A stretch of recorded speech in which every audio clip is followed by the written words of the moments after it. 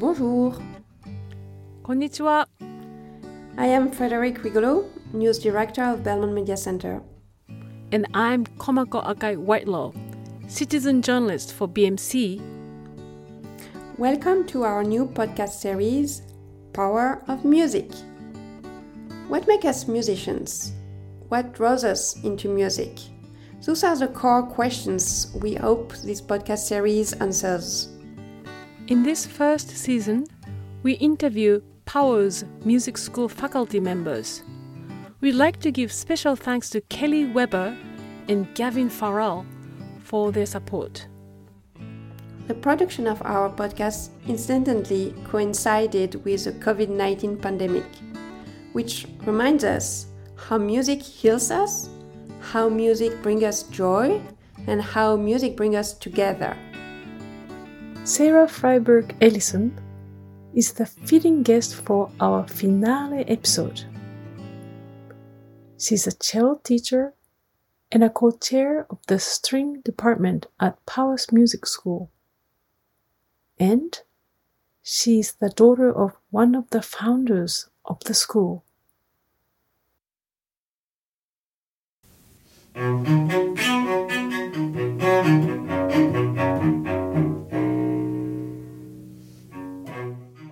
My name is Sarah Freiberg Ellison. I teach cello at the Powers Music School. I am on the board and I am a co-chair of the string department. I was one of the very first students at the Powers Music School because my mother was one of the founding mothers, as they are called. And I started at the age of 5 with recorder lessons in our basement.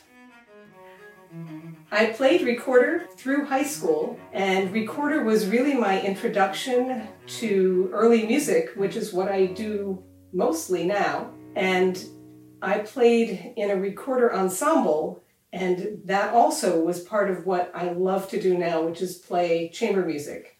And so the Powers Music School really introduced me to what became my livelihood. In the 2nd grade, I had to practice my penmanship. And when asked what I wanted to do when I grew up, what I wrote was, I want to play the cello. I couldn't spell the word cello. I spelled it C-H-A-L-L-O, but I knew that's what I wanted to do. If you want to be a professional musician, you have to have a passion for it that is undying, because to be a professional musician means that you are going to have to scrimp and save. You're never going to be very wealthy unless you are really lucky. You have to be passionate about it because you may not be appreciated all the time for what you do. In fact, I remember when my kids were little and I'd be leaving them to go play music and I'd say I'm going to play, and my children thought, well, why do you get to go play and you're not playing with us? And to me, my work really is playing. It's such an honor to be able to do what I love to do and make music that reaches the emotions of other people. I love what I do, but it's not for the faint of heart. I did start on modern cello, but I loved early music. When I was in college and went to Salzburg, Austria for a year and a half, there was a wonderful class taught by a man named Nicholas Harnoncourt, who was one of the people who started the revival of early music in the 1960s and 70s. He was very dynamic and very exciting. I played some Bach for him, and I was bitten by the early music bug.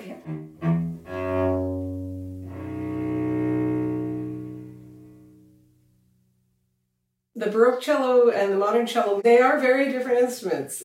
My Baroque cello is very much a Baroque cello. It's guttural, it can make nasty sounds, but I felt like the sound that it made was me. When I first played this cello, I felt like it was my voice. I felt like it said what I wanted to say.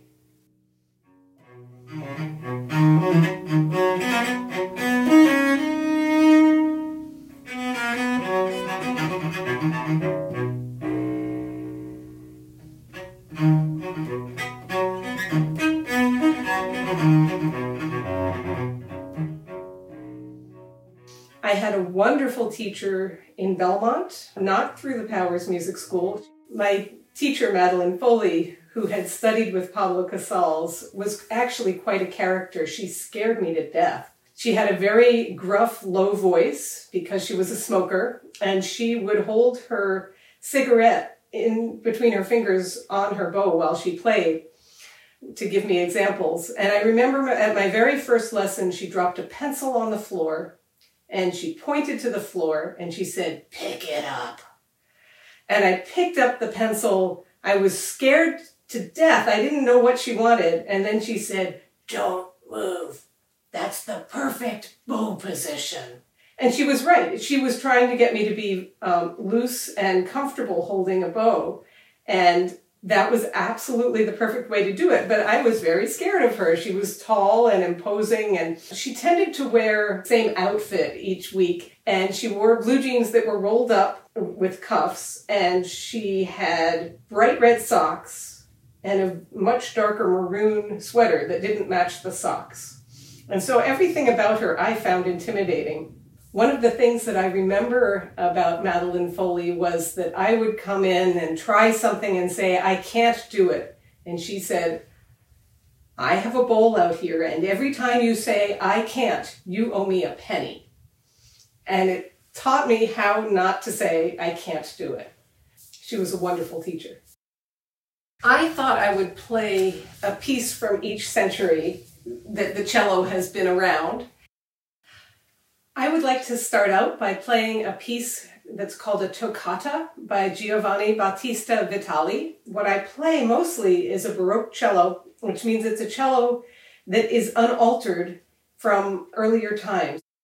The very early cellos from the 15 and 1600s, all the strings were made out of gut, and to have big, low strings, the lowest strings of the instrument, to have the low strings of the instrument able to speak, they were very large strings, and it was very hard to make them vibrate. And in the 1600s, 1660s, in an area of what is now Italy, known as Modena and Bologna, people came up with the idea of winding strings with metal around the gut, and the strings could be smaller, and then the instruments could be smaller, and all of a sudden there was an explosion of music written for the early cello because the string making had changed. And this piece by Vitali is one of them.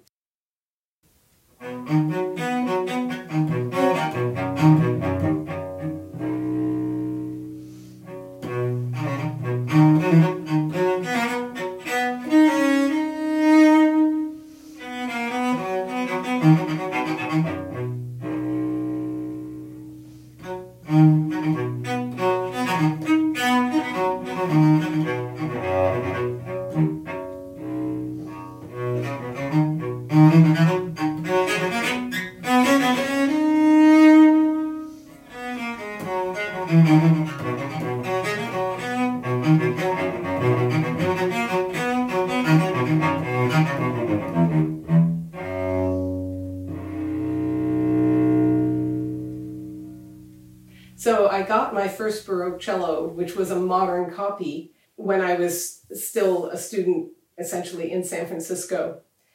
There was an opening in the professional Baroque orchestra called Philharmonia Baroque in the Bay Area, and I auditioned and I won the spot. So I really learned how to play Baroque cello on the job. When I moved back to Boston, one of the things that I forgot about is that it gets really cold in the winter, and gut strings, which are wound with silver on the outside, start to make a terrible noise when it gets cold because the inside has separated from the outside. I came back one evening from a Messiah rehearsal, and my cello that I was using sounded terrible. And so I brought it over to Curtis Bryant, who's an instrument maker and repair person in Watertown, and I've known since I was a kid. He said, "I'll look it over for you." And he said, "But I just came back from England and I bought a cello at auction, and you need to try it out." And that was my cello. I played it at home that evening, and I never brought it back. I literally fell in love with it right then and there. And I told him he could keep the other cello and sell it. The cello I have now, my Baroque cello, is a very interesting instrument in that it was made in London by a Belgian inventor whose name was John Joseph Merlin. And Merlin invented all kinds of different things, including, he's credited with inventing roller skates. I was very curious and I wrote an article about him. I started getting all kinds of really interesting responses to my article in the Internet Cello Society website. One of the responses I got was from a museum in England that has a life-size silver swan that Merlin made, and it's a really large music box. I would love to see that in person sometime. I had a different experience with my modern cello. I pressed too hard on the instrument and it doesn't like that kind of sound. But it likes it if you're very nice and kind of coax the sound out. And so I bought this cello with the idea that I would learn how to grow into it and learn how to play it. Here it is on my modern cello with the modern bow.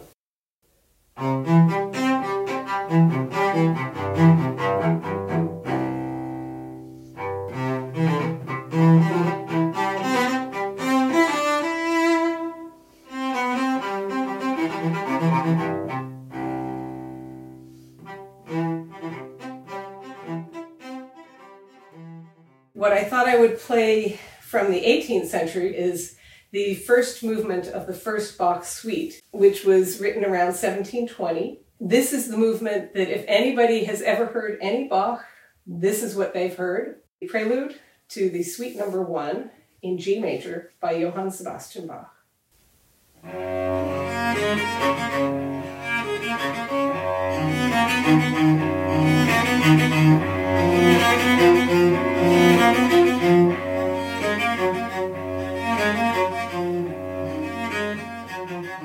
When I play this first movement of this first suite, I think of sunshine. There's something about just the openness of it and the movement of it has a lot of repetition that makes me just think of something very happy. And yet it's got a lot of moments of cloudiness, of dissonance coming in, as if he's laid all his cards on the table, that you can have something that's very beautiful and you can have something that's a little bit menacing, but you're going to be all right in the end. When Bach composed his suites in 1720, the instrument that he would have known would have been much more like my Baroque cello, with gut strings and the curved bow that curved out at a fairly low pitch, so it didn't have a lot of tension to it. When I was in high school and about to audition for a summer program, my teacher, Madeline Foley, thought that my bow wasn't going straight enough and that I was not aware enough of where to put my bow on each note. And so she gave me a gut A string, play on my regular cello. And when I went to my audition, I was really nervous, and that string sounded awful. It squeaked and it squawked and it made terrible noises. I got into the summer program anyway, but I am amazed that I make my livelihood mostly by playing gut strings after having a rather bad experience.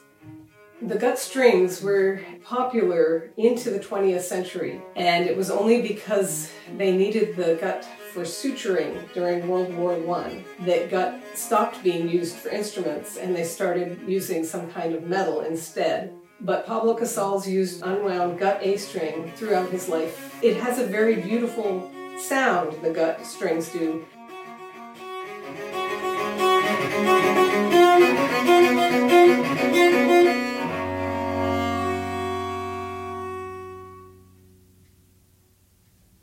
Another important thing about the Baroque cello is that the end pin or spike that we put in the ground to keep the cello in one place had not been invented yet.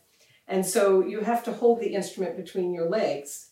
And one of the things that is very hard to do if you don't have the end pin in the ground is to vibrate very much. So on a modern cello, you can vibrate a lot, and it's very comfortable to make a nice vibrating sound. For Bach, vibrato was seen as an ornament and only used occasionally.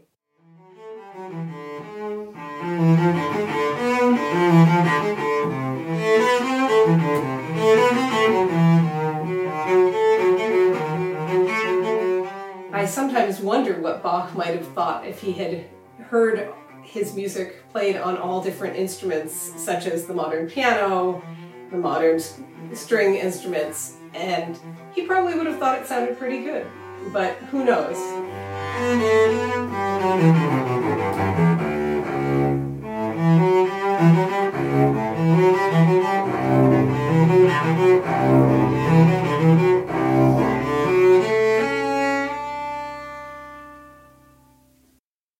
When I was looking for pieces that were for the cello by itself in the 19th century, all I could come up with were very beautiful studies or etudes, but there was nothing written for the cello just by itself. In the 19th century, etudes or studies tended to be very beautiful, and if you think about it, Chopin was well known for writing etudes that were meant to be performed, and I think many of the etudes or studies that were written for the cello should be performed. The piece that I'm going to play or study is by a man named Dotzauer, who lived from 1783 to 1860.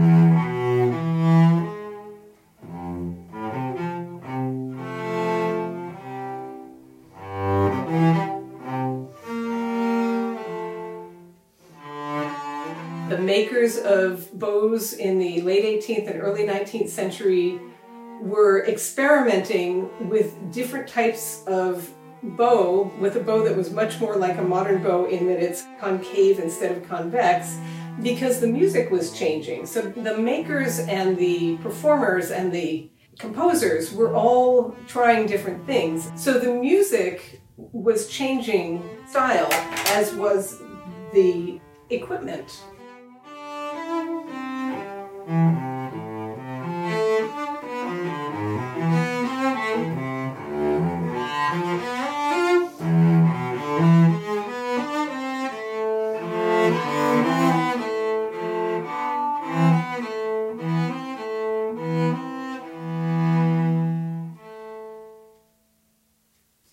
If all etudes were that pretty, I think it would be much easier to get my students to practice them. I think that the job of a teacher is really to guide them into how they can practice well, to inspire them, but also teach them that practicing is a really wonderful way to learn creatively. It's a creative endeavor. I'm always encouraging my students to problem solve. I use something from Madeline Foley quite often with my students, which is you make it much harder. If you're having trouble playing something evenly, then try playing it unevenly.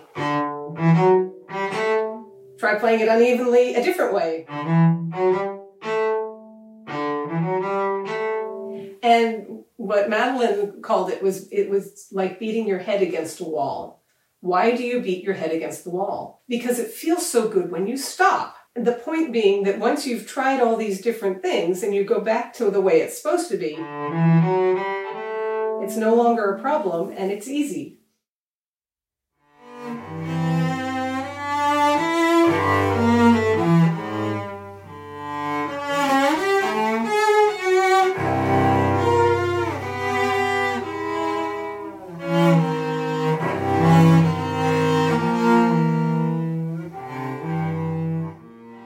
I was looking for a piece from the 20th century and I came across a work by a man I hadn't heard of until I found this piece. His name was Coleridge Taylor Perkinson, and he was an African-American composer born in 1932.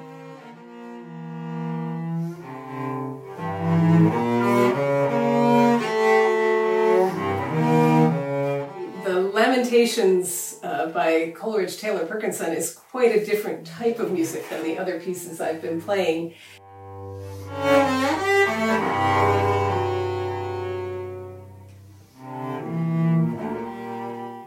The emotion I feel in this piece is a weightiness, a heaviness, a sadness of life being very difficult. That's what I think of with this piece. At the same time, it's got this rhythmic side to it where it's got a little bit of sort of jazz rhythms that keep you feeling like you're not quite settled. So there's a little hope in there.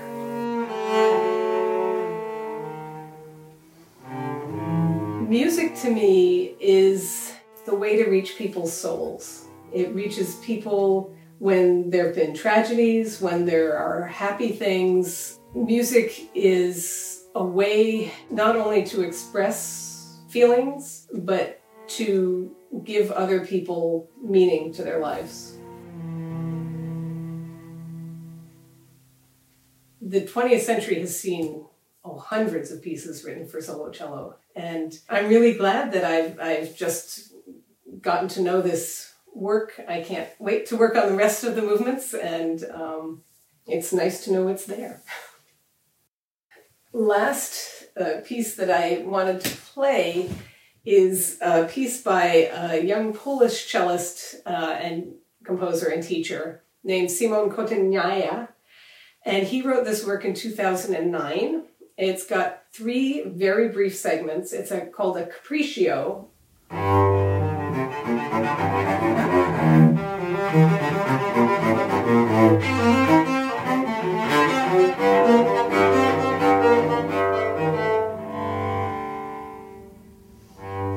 Interestingly enough, the piece that I've chosen as a 21st century piece, I think is much more like a Baroque piece. There was a point in the 20th century, there was a lot of experimentation.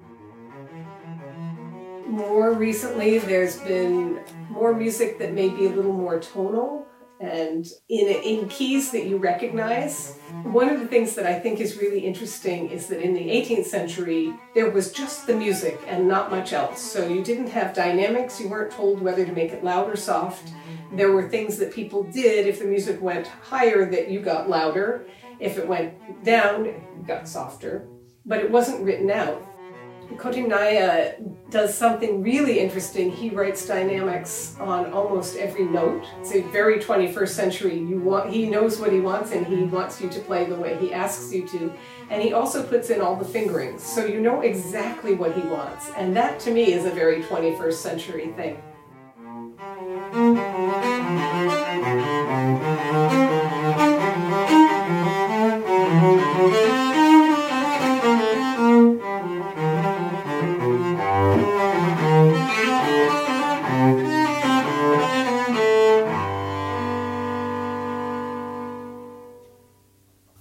So this piece by Kotynyaia ends very clearly in G major, just the way the Bach piece was in G major. So it's very tonal. It's very different from the previous piece, but a lot of fun to play.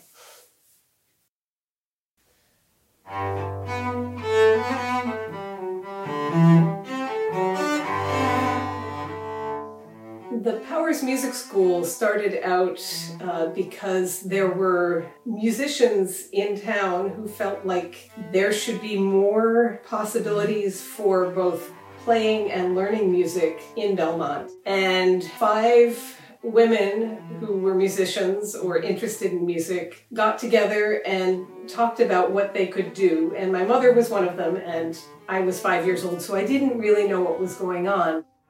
So when I left Belmont at the age of 18, I left the Powers Music School behind, and I left Belmont behind, and I thought, well, that was a nice place to grow up, and I'll be off in the world. And I was quite surprised when I came back 20 years later. Belmont was really a wonderful town. So when I returned to Belmont, and I not only came to my same house, but I came back to Belmont, I was asked to help take over something that is called the Stein Festival, which is a chamber music festival that happens each year in memory of a wonderful chamber musician, both cellist and pianist, named Joseph Stein, who had died suddenly in the 1970s. By the time I was asked to do that, the Powers Music School had taken over running the Stein Festival. And so I was sort of reintroduced to the Powers School through this festival, which I still help to run along with the Powers Music School. It's been really wonderful in part because it shows what people can do just because they love to play music. Most of the performers are not professional. Some of them are very young, but they all have to play chamber music. You can't play by yourself. You have to play with somebody else.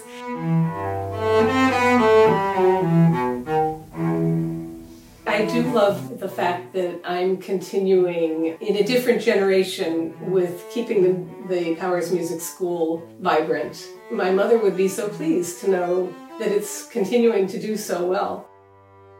After she died, my father wanted to donate her piano to Powers, and it's one of the performance pianos in the cabinet room.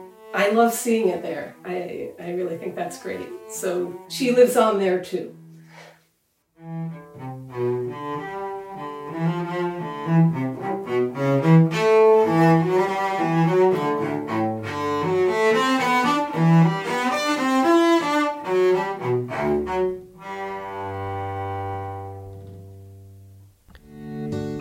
You just heard the first minuet from the same cello suite number 1 by Johann Sebastian Bach.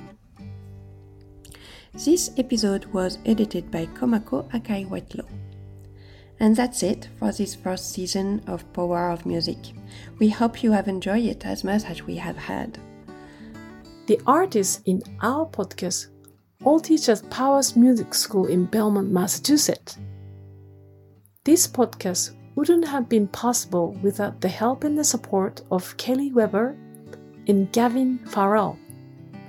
We deeply thank them, as we thank all the artists we interviewed. This podcast was presented by myself, Frederick Rigolo, and journalist Komako Akai-Whitlow. If you want to comment or share what this story means for you, you can email me at fred@belmontmedia.org. We hope to see you all in person at the real concert in near future. Au revoir. さようなら。